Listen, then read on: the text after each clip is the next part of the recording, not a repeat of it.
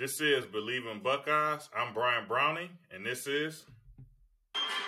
I am a Utah fan, sir, and I live across the green. A gang, it is the jolliest that you have ever seen. Are the finest in each one's a shining star. Our yells you hear ringing through the mountains in the far. Who am I? A Utah fan am I? A Utah fan, sir. I'll be until I die. We never bluff with game for any fuss. No rival, no college fans that meet us in the mud. Something, sing it to the sky.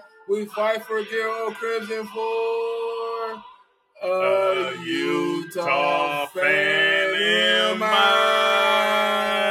Hey, that was beautiful. Beautiful.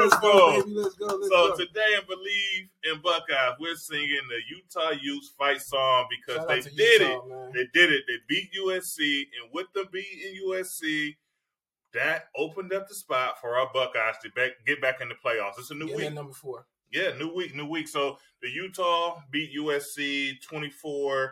That was on Friday night. 47. And us Buckeye fans, we was looking at we always tuned in for that one. We was tuned in, man. I wore the Utah fandom proudly, man. I was told by those fans on Twitter that we overreact in the first quarter to all the bad things that are going to happen in the first quarter, which I did. I did perfectly, right? I gave up. I said Utah was going to lose.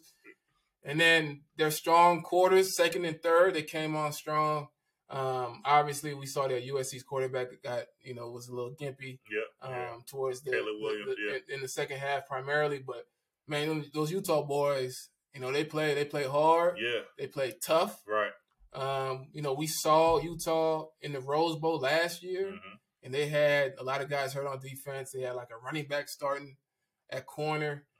So it was a straight shootout. Yeah. But this time, it's a much improved defense, man. A team that they had already beat, but it was a shootout. It was close.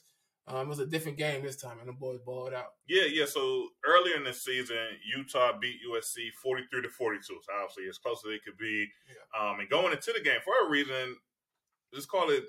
I don't know exactly what the spread was, but around Ohio State was like really high percentages that Ohio State would make it to the playoffs. I guess people anticipating that Utah would beat them again. They knew something. Somebody knew something. And they went out and performed. I mean, like you say, big ups to Utah, their quarterback Cameron Rising. The grit he played with, taking a huge hit, top 10 hit, helmet flying off, everything. We got back up. He never missed I don't think he missed a snap. Played great in that game. Running back with some explosive runs, and then they shout out to their coach, Kyle Whittingham, after the game, going to the Fox presser, where you got USC legends up there, Reggie Bush, Matt Leinart. And you got Urban up there, Urban up there giving them a hug and just saying, like, hey, you're welcome, Ryan. You're welcome. Right. They got that win. They got the job done for us. I think a lot of us Buckeye fans became Utah fans. And honestly, man, I feel like I got space. You know what I'm saying?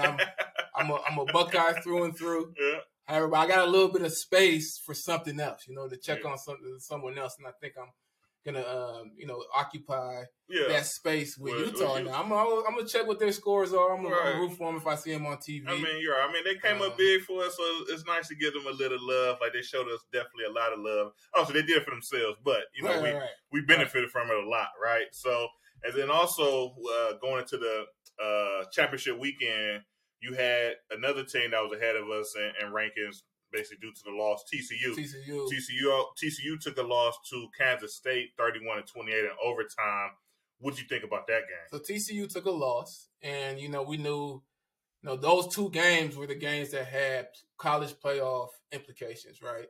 But TCU's loss was if you're gonna take a loss, TCU took the type of loss that you want to take. They got it all the way into inches of scoring in overtime. So they tied at regulation. Went into overtime, went for the win, trying to get the touchdown. Couldn't get past the inch-yard line to score and get in there. And that's how they ended up losing. I think that was somewhat strategic in that, look, we're going to go for the win. And at the end of the day, if we do lose, we lost by an inch. Right, so lost by an inch, yeah. I thought, great quarterback play. Yeah. Right? Great quarterback play. I thought the quarterback put them in position to go get the win.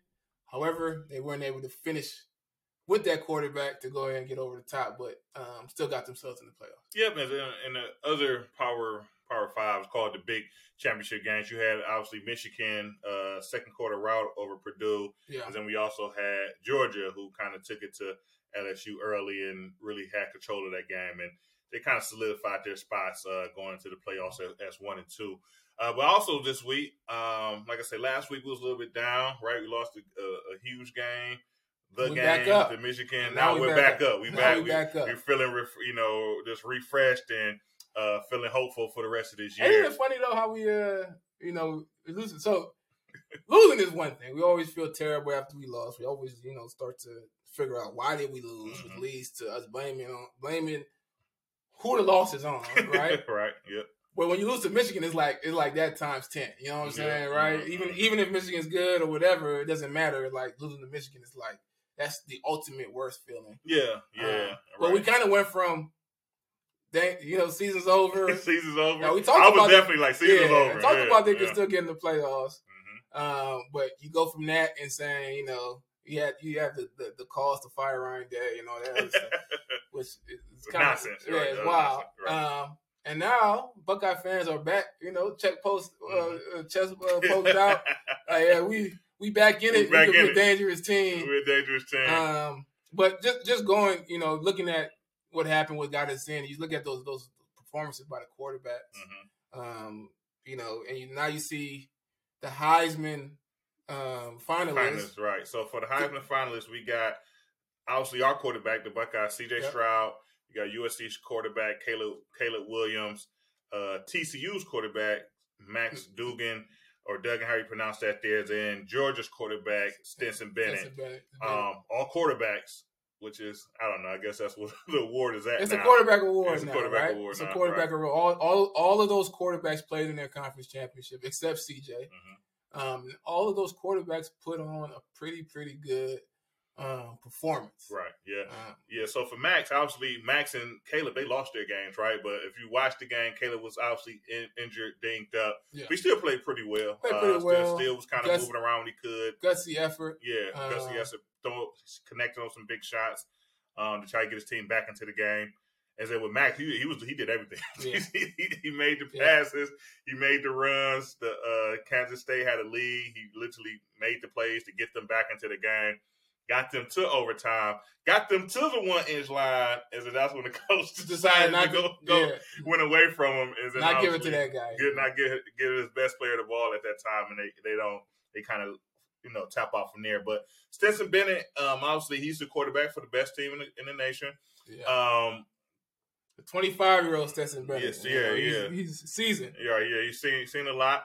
And then obviously we got C.J. Stroud, who was probably the favorite going into this year, and obviously had tremendous numbers throughout the season. So he also made it to the finals as well. But I guess when we're talking about things, when you're looking at, what these guys mean for their team. Yeah. C.J. with the stats, Caleb Williams with his explosive play, Max being Mr. Do-It-All for TCU. It kind of feels as if, like, when you look at Stetson Bennett and the way Georgia win with their dominant defense, it just kind of feels a little bit that maybe some guys could be considered as a snub or maybe got to that position. Let's call it what it is. Yeah. Guys got snubbed, and I think Stetson Bennett is the one that jumps out of me the most as really not really. I'm not going to say that he's not deserving, but when you compare him to a Hendon Hooker for Tennessee or Corn for Michigan, I think they should have edged him out. A lot of times it kind of comes down to whose team wins the most. Right. That gives you the opportunity, and then who is the best player on that team, or who is a quarterback on that team. That's really what it came down in this instance. I think the SEC Offensive Player of the Year went to Tennessee's quarterback. And, he beat out Stetson Bennett for the SEC Player of the Year for a reason. Mm-hmm. And I think he deserved better numbers. I mean, when you put them side by side, you look at all the numbers. You're looking at touchdowns to interception ratio, yards, completion percentage. And what people will say Hooker is, beat him out on all those things. What happened when they went head-to-head? What happened when Georgia played Tennessee? And then my answer is, Georgia's defense played like a top 10 defense. Right. And Tennessee's played like a bottom defense, which is what they are and with what they've been all year. And that's not a formula to beat in Georgia if they play top 10 defense, relatively highly ranked offense. Yeah. And then Tennessee, on the other hand, couldn't stop anything. And, yeah, you got to give credit to the quarterback. But when it comes down to the Heisman, I just don't think he outperformed Hendon Hooker and his ability and what he did with that Tennessee team. I'm gonna be honest, I didn't really believe that much in that Tennessee team, even when they started off kind of hot. But I think you've seen him perform, right? Yeah, You've seen the game against Alabama, the way he just willed his team to a win in that game. Other big wins, how they blew out LSU until they lost to Texas A&M. They was really in the conversation of also making the playoffs, and that was obviously earlier in the season, but like it was night and day. It's the way Tennessee kind of played against LSU and the way they won that game. So then we also talk about Blake and how he we got the number 2 team in America. Blake really carried them all year. Yeah. And obviously got injured late. Same thing with Hooker. They both got injured late, and I feel like due to those injuries, they did not make it to be finalists in the Heisman, which I don't know if that's really fair, right? If you're looking at the best player, but obviously the games at the end mean a lot, and it wasn't there.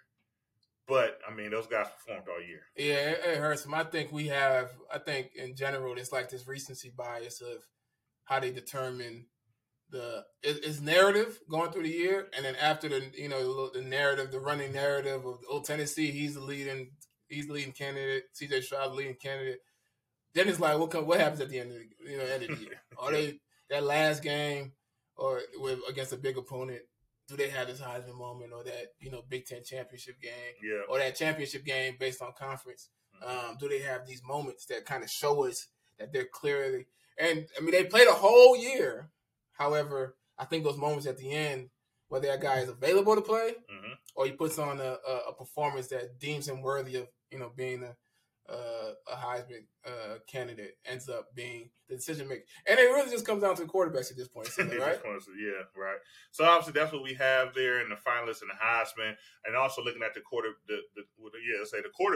that are Heisman finalists. Also, 3 of those 4 quarterbacks makes the playoffs. Obviously, you have Georgia going in at number 1 after the selection Sunday, let's call it, for college football. Georgia going in at 1, Michigan maintaining their 2 spot, TCU maintaining their 3 spot after a loss in the conference championship, and obviously our Ohio State Buckeyes getting put into that 4th position. What do you think about the selections? Do you think the committee got it right? Do you think maybe someone was snubbed? Or what's your I think they got it right. I think they got it right based on. I think they got the top 4 right. I think they got the seeding right. However, it's tough that Georgia pulls an Ohio State, a talented Ohio State team, over a potential Georgia TCU matchup that may have been more favorable to them. Yeah. But based on how the records fell out, the games fell out, TCU actually playing an extra game and pretty much tying in that game. So their one loss is in overtime on the 1-inch line. They kind of deserved.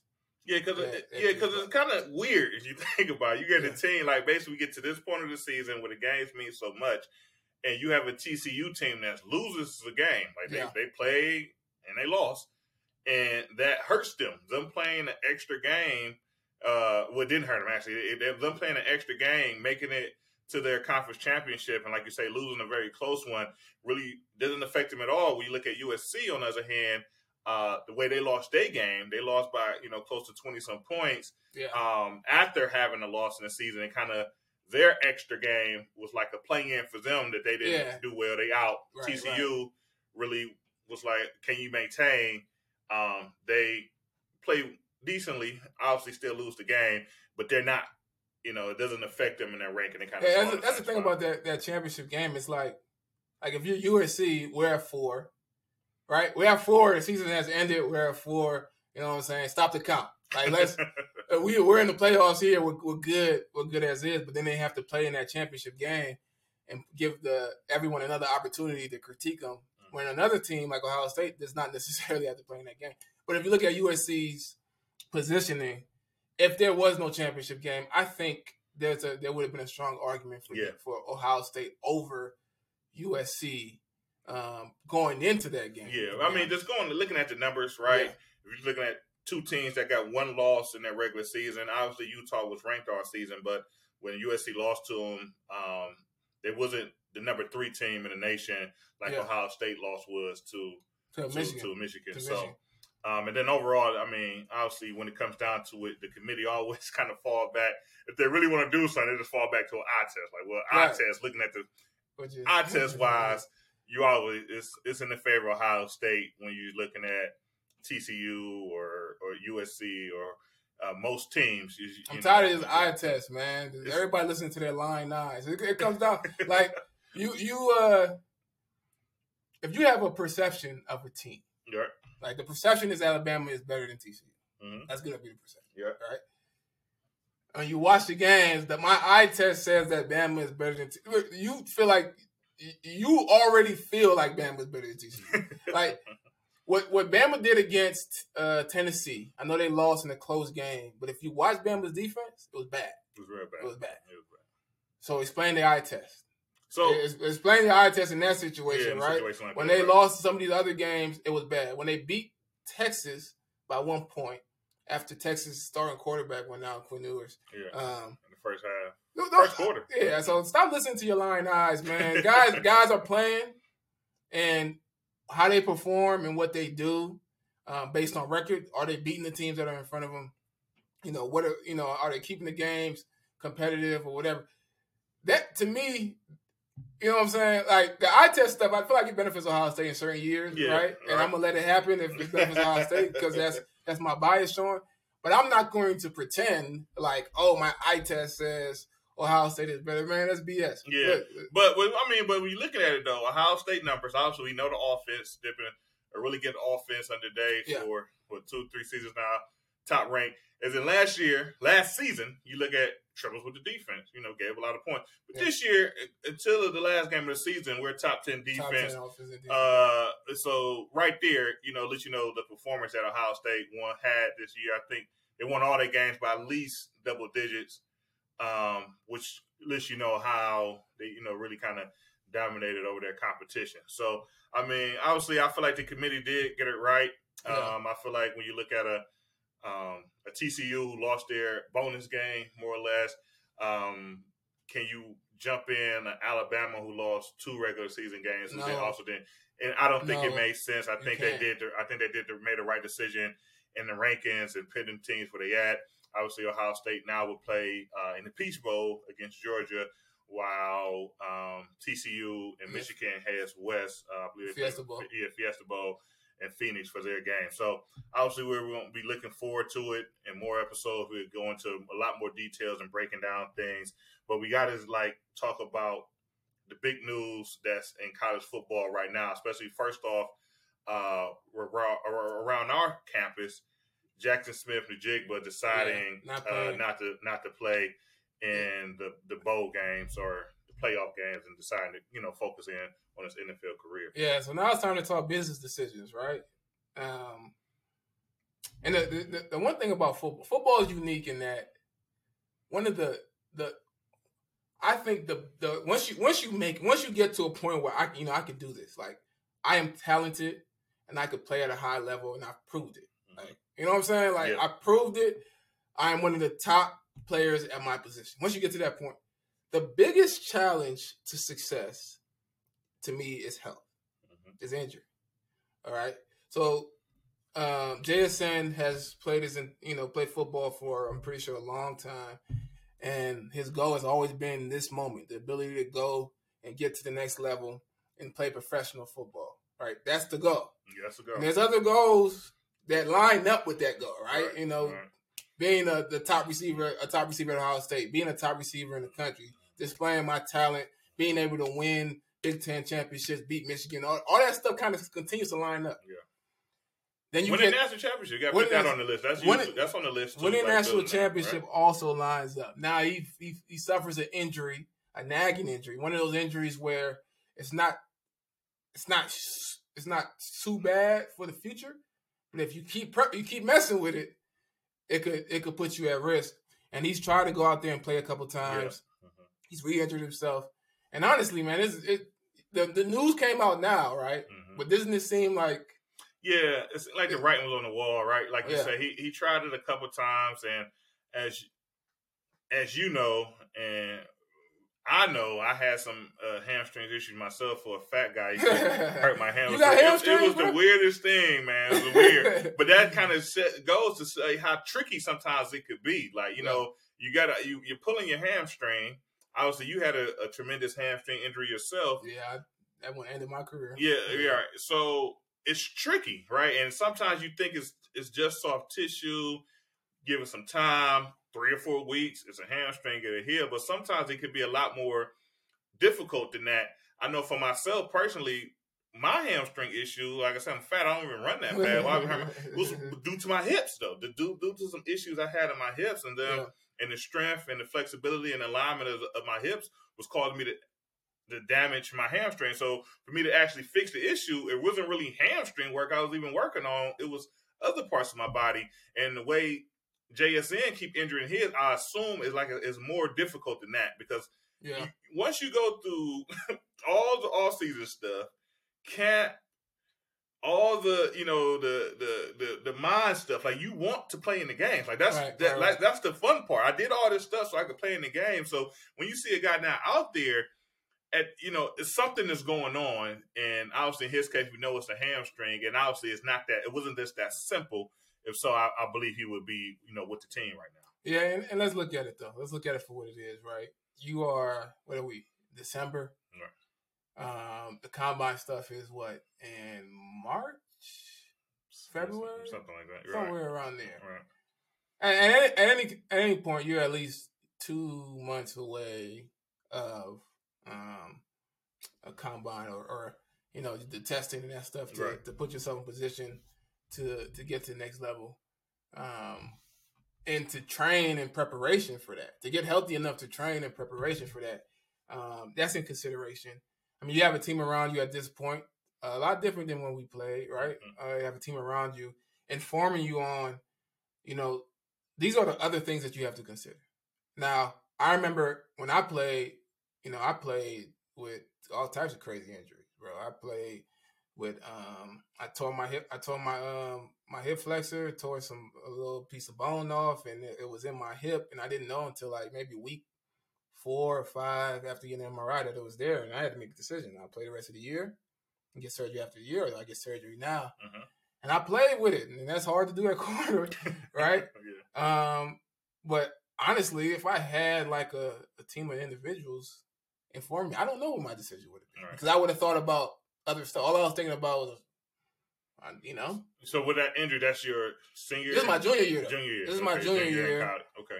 However, it was my junior year, and it was a year that I probably should have.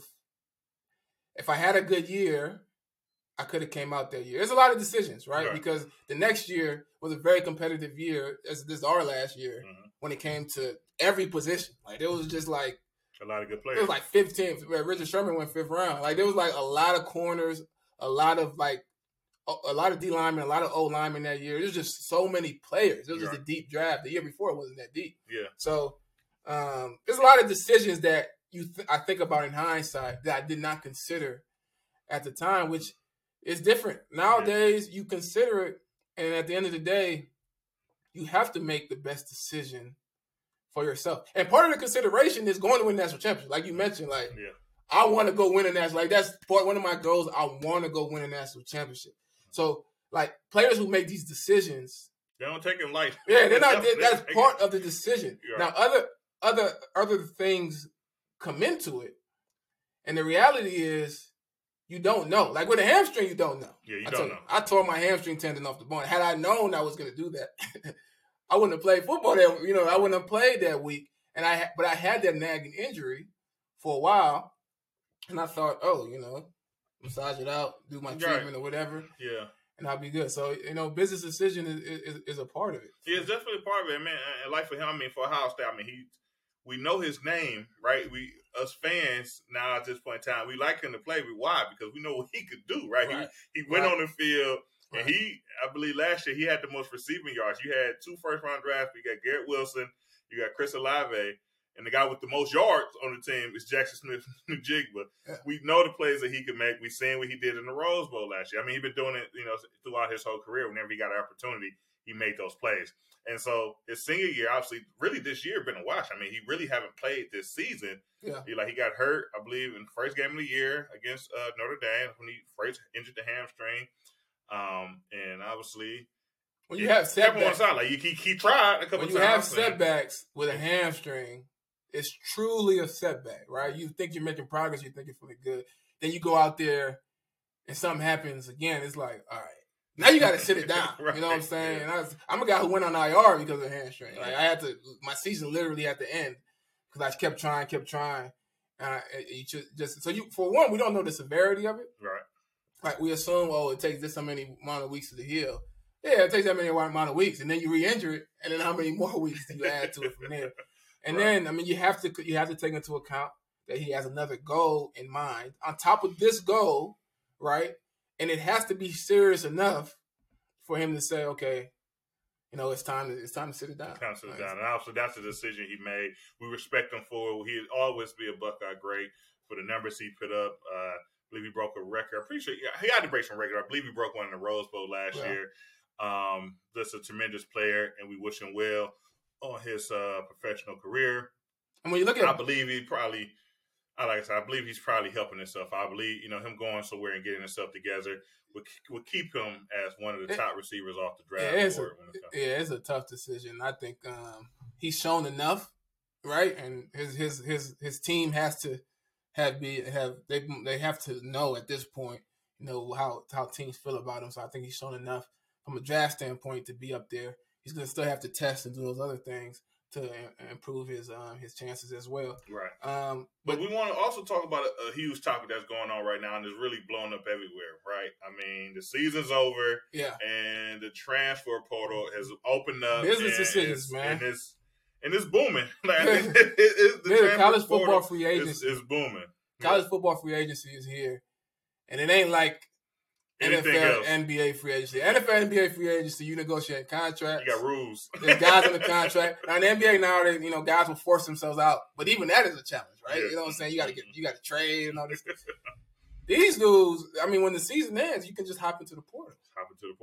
Yeah, and it's obviously it's weird, right? When we played, it was a lot of rules around transferring. Like you had to even really for it to make sense, you had to already graduate. You had to get a degree in something, and then it kind of made sense.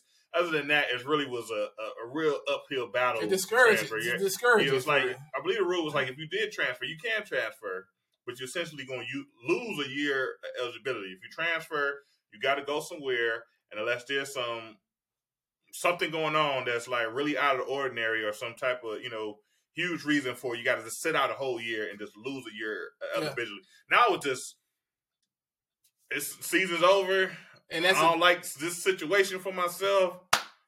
Or maybe I did like the situation for myself, but I'm still I'm testing the water. And that's the thing. There's so many reasons to transfer. You could not like what was going on. You can love what's going on. I played out of my mind. Mm-hmm. I'm at Indiana. Right. And I want to go to a bigger school. Right. I'm in the small conference, right? Yeah. Because you see a lot of that, a lot of the small conference guys there. They do it. But Indiana has lost a starting quarterback, I think, 2 years in a row now. It's like, dang, like, do you keep developing these guys? But yeah, there's a lot of things to discuss around the transfer portal. But one thing that's interesting is teams that are in the playoffs, and those guys entering the transfer portal, and who like stays with it throughout the playoffs, and who is like immediately done, and like that's one thing that is interesting. Like you got teams that are still competing. And you have teams that got bowl games as well. Mm-hmm. But some of these teams that are in the playoffs, they have guys who are in the transfer portal. Yeah. Currently. It's weird. Like you say, this is weird. I know Ohio State had a couple guys announce that they're going to enter the portal. We also had one guy, Mitchell. Mitchell. Yeah, he decided to enter the portal, but he also made a statement like, hey, I'm going to be around. He's a graduate, been with the program for a while. He said, I am going to be here for the postseason. So for the playoff and hopefully national championship game. So, I mean, that's kudos to him because basically, he's stuck in the program for a while. Then he has 1 year eligibility left due to the 2020, the COVID year. So And then say also like, hey, I'm dedicated to the team, but obviously I only got one shot left for me to kind of get a chance to, make that impression so I can have a chance at playing in the NFL. So he's going to take it. And that makes sense. Yeah. But a lot of guys, like you said, it's just into the portal. They don't like the situation. They're behind somebody. And I guess they're behind somebody or, the coach said one thing to be wrong. Yeah, and now I'm leaving. But I guess you also got to speak to the fact that a lot of these kids are entering the portal. And, schools only have so many scholarships. Right. They only have so many scholarships. You're recruiting high school kids. You only have so many scholarships. How does that sort out? Yeah, so a lot of kids are jumping into this portal, and I feel like without doing the due diligence of having a scholarship lined up and ending their college career, we have to kind of discuss that as well. Like if you jump in the portal and nobody recruits you, nobody ends up picking you or wanting you, or the team that wanted you end up choosing someone else, and then what happens? You know what I'm saying? Like, do you just go back to the school that you initially were with? Do they still want you, or are there scholarships and situations set now? Yeah. And how many guys end up not actually going back to school at this point? Yeah, I know some articles out there with numbers, and when you look at the numbers, sometimes they're kind of staggering, but they're so staggering. It's like, well, hold on, is it that high? Like, because you see numbers like only 59% of kids actually get a scholarship to another NCAA school. So just like, well, what happened to all these other kids? Are they out of football now, or are they out of college now? Like, are they just back home? But you got to imagine a lot of kids, especially that wasn't playing. Yeah.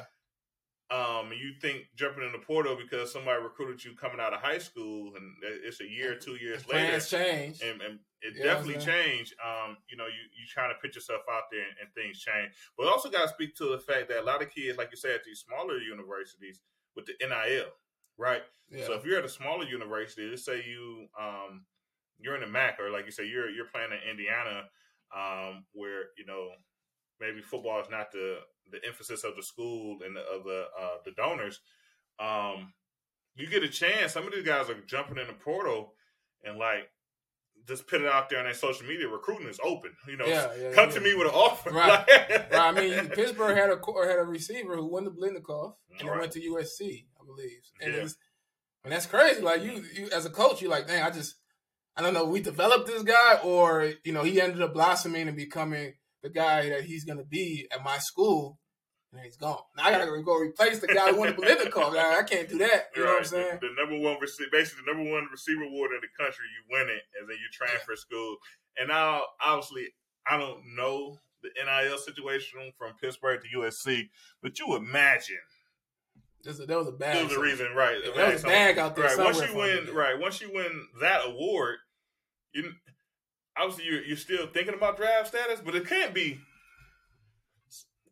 You got to imagine you made it to the NFL at this point in time. That if you stay healthy, you don't do anything crazy. You get your shot there. So it has to come down to other. The combination of NIL and transfer portal together is kind of like one of the craziest. One of the craziest things in college right now, because I don't know who's getting the money to jump in. I don't know. Like it's just a crazy world out there, man. And it's going to be interesting, especially for teams that are continuing their season and trying to compete for a national championship, and have guys at this point. The portal is open. Do I got to go now, right? Because now teams are making decisions. You're trying to get into that, right? You're trying to get into the mix on it. So it's definitely interesting times in college football. I would assume, like I said, it's really crazy now, but I would assume that in the future, somehow it kind of regulates itself a little bit. But that's what you think is gonna stay the Wild Wild West? Nah, they're gonna put some structure. Yeah, got some structure. It's gonna get too crazy. There's gonna be a lot of horror stories of this guy went to Portland and them not getting the somebody's gonna do a documentary within a year or two. There's gonna be a lot of stories out there. Because there's gotta be a lot of kids that's really just going home. Like you enter the transfer portal, you go home thinking you're gonna get recruited, and maybe you talk to a couple guys. Maybe they, like you say, spots get filled up because there's only so many scholarships, and then with scholarships compared to recruiting and the transfer portal, resources do get eaten up, and so it's gonna lead to a lot of guys really that's the negative. Just going home. That's the negative side. I mean, the positive side is there's an opportunity for you to continue your career somewhere else and get an opportunity. You saw Jameson Williams, his ability to go to Alabama, and then boom, he gets drafted with number 12 overall, which likely would not have happened had he stayed at Ohio State. So there's a positive part. Joe Burrow, his success story. Right. You see it all the time. But there's some fallout on the other side, which they're gonna have to account for. But back to the college football playoff and the 4 teams and the matchups. I guess from Ohio State standpoint, the last game wasn't great. We saw Ryan Day come out on TV, get interviewed, and say, "Look, we need to score. Right, we got to score." You see, teams who win these games score in the 40 point, somewhere around 40 points, which I like to hear from him because I feel like that was not the approach versus Michigan. I think it was he took the Tressel approach. Yeah, kind of slow things down. Shout out to Tressel because Tressel was effective. Yeah, but that's not what you do. But that's not who he is. You know what I'm saying? He is, right. So I mean, just looking at that matchup against Georgia and really the other matchup as well, and what we expect from so obviously looking at Ohio State versus Georgia, I feel like when you're looking at Georgia, they've been I don't know if the number one team all year, but they've been 1 or 2, and most of the year they've been ranked as number 1. And obviously, with them winning the games in the way they have won those games, they do deserve that number 1 spot. Yeah. So when you look at them, though, I feel like what makes Georgia elite is their trench play, their offense and defensive line. When you watch them play, like the skill guys are the skill guys. Like we talk about Stetson Bennett being a Heisman finalist. Obviously, he's a good quarterback. Obviously, he's a national championship quarterback. But when you watch them, it's like, okay, they could do some stuff, and the guys are, good. Some of those guys will go on to the next level. Some of them probably will not. But when you look at their offensive defensive line, like that's where things get elite. When you look at the defensive line from the national championship season last year, all those guys going in the first round to what they brought back this year that is really replaced. And they know how they play the game the right way. They're very physical. They're very sound. And then when it's time to win, they just win. Like their defensive linemen defeat blocks. Their offensive linemen, I feel like pass blocking can get a little bit shaky, but when they need a yard, 31, they know how to get a double team, move some guys out the way, and get it done. So for Ohio State, they're going to have to bring it in the trenches if they want to compete with Georgia to get that win. And I've been impressed with Stetson Bennett at quarterback. I think he does a good job of managing the game and making plays when they need plays to be made. I do think, their passing defense is opportunity. I watched them play against LSU. That backup quarterback came in after, what's his name? Jaden Daniels. The starting quarterback got hurt. And they were just going up top on him. I just want us to do what we were good at, and that's throw the ball. I mean, I want us to be able to be balanced and run the ball as well. However, being balanced and doing those other things are the setup to being able to do what you do great. You want to do those other things. You want to be able to effectively run the ball so that they can't just focus in on the passing game.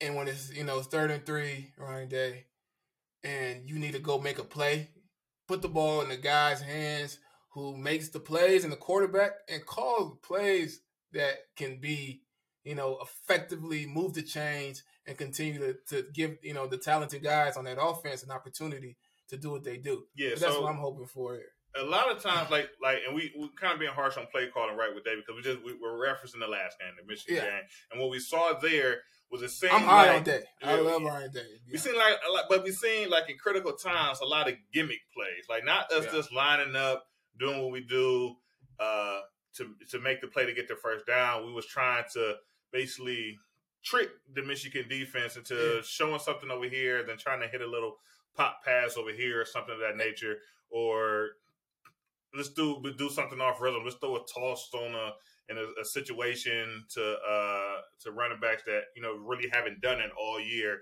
trying to throw the defense off balance. And like you say, at this point in time, we got to do what we do best. Get the ball to our best player, C.J. Stroud, and allow him to make that play to kind of and I'm fine with if you thought going in throwing a few swing passes is going to open up the defense for us to be able to run the ball downhill. But when you get in the game and you throw a few swing passes and they're blowing it up, they're blowing it up. You know what I'm saying? Like it's not like they're blowing it up. Yeah. So at some point you say, okay, that ain't working.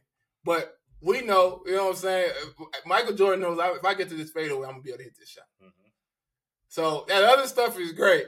But when it comes time to make a play, when there's a money down, third down, whatever, and manageable, we've gotten to this position, we need to go make a play. Right. Or we enter the red zone and we need to go take a shot. Let's do what we do. You know what I'm saying? Let's do what we do. Right. And we want to see CJ like step it up. Like, right, you're a Heisman finalist now 2 years in a row. You know, looking at the last game against Michigan, I felt there was a couple opportunities where CJ could have just, you know, put his head down and made the play instead of like kind of doing what the X and O says to do against a good Michigan defense and try to fit the ball in a tight window that's not there. Obviously, you're a talented quarterback. You usually can make those throws against other competition. But when competition picks up, a lot of times, you know, the window's closed and they're just essentially waiting for you to throw it so we can take away the window. Right. So, like, make the plays, put your head down. If it's in a scramble, play breakdown, you scramble, you figure it out, you make it happen. Or if it takes you just pitting the ball down, quarterback stepping up in the pocket, taking off, and then maybe running over a guy and get that first down so we can kind of, you know, stay in schedule and keep the ball. There comes a time where if you throw the ball accurately, it's not a good throw. It's because the guy is covered. You know what I'm saying? Like, he got a safety over the top. He could be aggressive underneath. And, you're an accurate passer, but an accurate pass might be a pick. You know what I'm saying? So I think being able to put your head down and run, take the 5 yards, being able to look and see, take the check down, boom, and taking what the defense gives you and going to make plays when you got to make plays. Yeah. You know what I'm saying? I need to go make a play. That might be a run. That might be a quick pass right in front, taking what the defense gives me and give myself an opportunity to continue to move the ball down the field. But he needs to be who he is. Like, he's a talented player. He's an accurate passer. He can do a lot of stuff in the passing game. However, there's the next level of being a guy who can just go win us a game. Right. Like, sometimes you just got to be the guy who can go win the game. And just get it done by any means. Right, in those winning moments. And then TCU, Michigan, I mean, obviously that should be a compelling matchup. It's really going to be Dugan out there for TCU running his offense against a pretty good Michigan defense. Yeah. I would say overall, I mean, if I'm selecting it, I would say at this point I'm a little bit biased, right? I want that rematch at this point. So I would love, obviously I believe Ohio State will, you know, come up with a plan. They would get to Georgia. And then I would love to see Michigan come on top of TCU. Well, what I'm hearing, this is what I'm hearing. What you hearing? That you want Michigan to beat TCU so that Ohio State could play them and beat them in the national championship. But that would require you to, now you don't necessarily have to cheer for Michigan, but that would require your mental state to be like, I'm fine with Michigan beating TCU. Which with our fans, listen, our fans will not understand that logic or that nuance, right? It's Michigan lose at all times.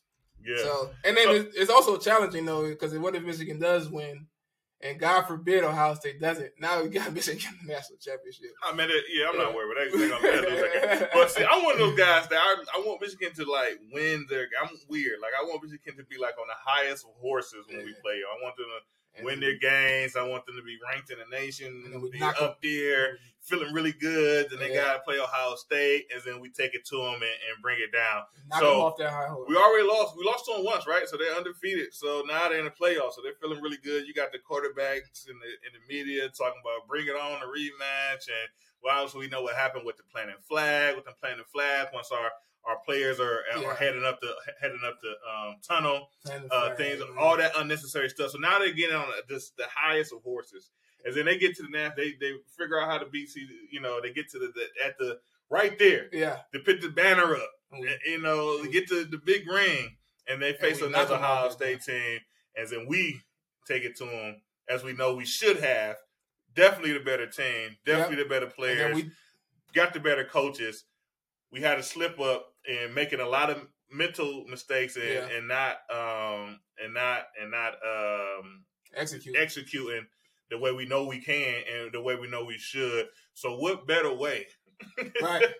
And then on the national stage, the national championship and I'm going to go to that playoff game. If we beat Georgia, if it ends up national championship against Michigan, I'm going to Ann Arbor with a flag. And I'm going to find a way to plant that flag where necessary. Yeah. As a way for me to represent Buckeye Nation, plant another flag. Yeah. And get payback. Get right? payback. And that's what we want. We want payback. Now, you talked about on the last show, a coach who loses 3 times to Michigan is in serious risk of losing their job. Yep. So if you didn't catch it, so it was Coach Woody Hayes. Yeah. Obviously, he lost his job after losing 3 in a row. A lot of people say it's due because he hit a player from another team. Yeah. But no, it was actually because he lost to Michigan 3 times. Same thing for Coach Cooper, and also same thing for Coach Bruce. For Coach Bruce. So that's the old goal. Obviously, it didn't happen for Tressel, didn't happen for Urban for other reasons. That's not the way. But historically, that's been when. And we thought the third matchup was going to be next season. Next season, but if that matchup happens a lot sooner. Yeah. Let's not talk about it. Let's not talk about it. Another time. Let's talk another time. So, so this is Believe in Buckeyes once again with Brian Browning and Chindy Chekwa. Go Utes. Go Utes. and go Buckeyes. Go Bucks. OH. IO. Thank you for listening to Believe. You can show support to your host by subscribing to the show and giving us a 5-star rating on your preferred platform. Check us out at Believe.com and search for BLEAV on YouTube.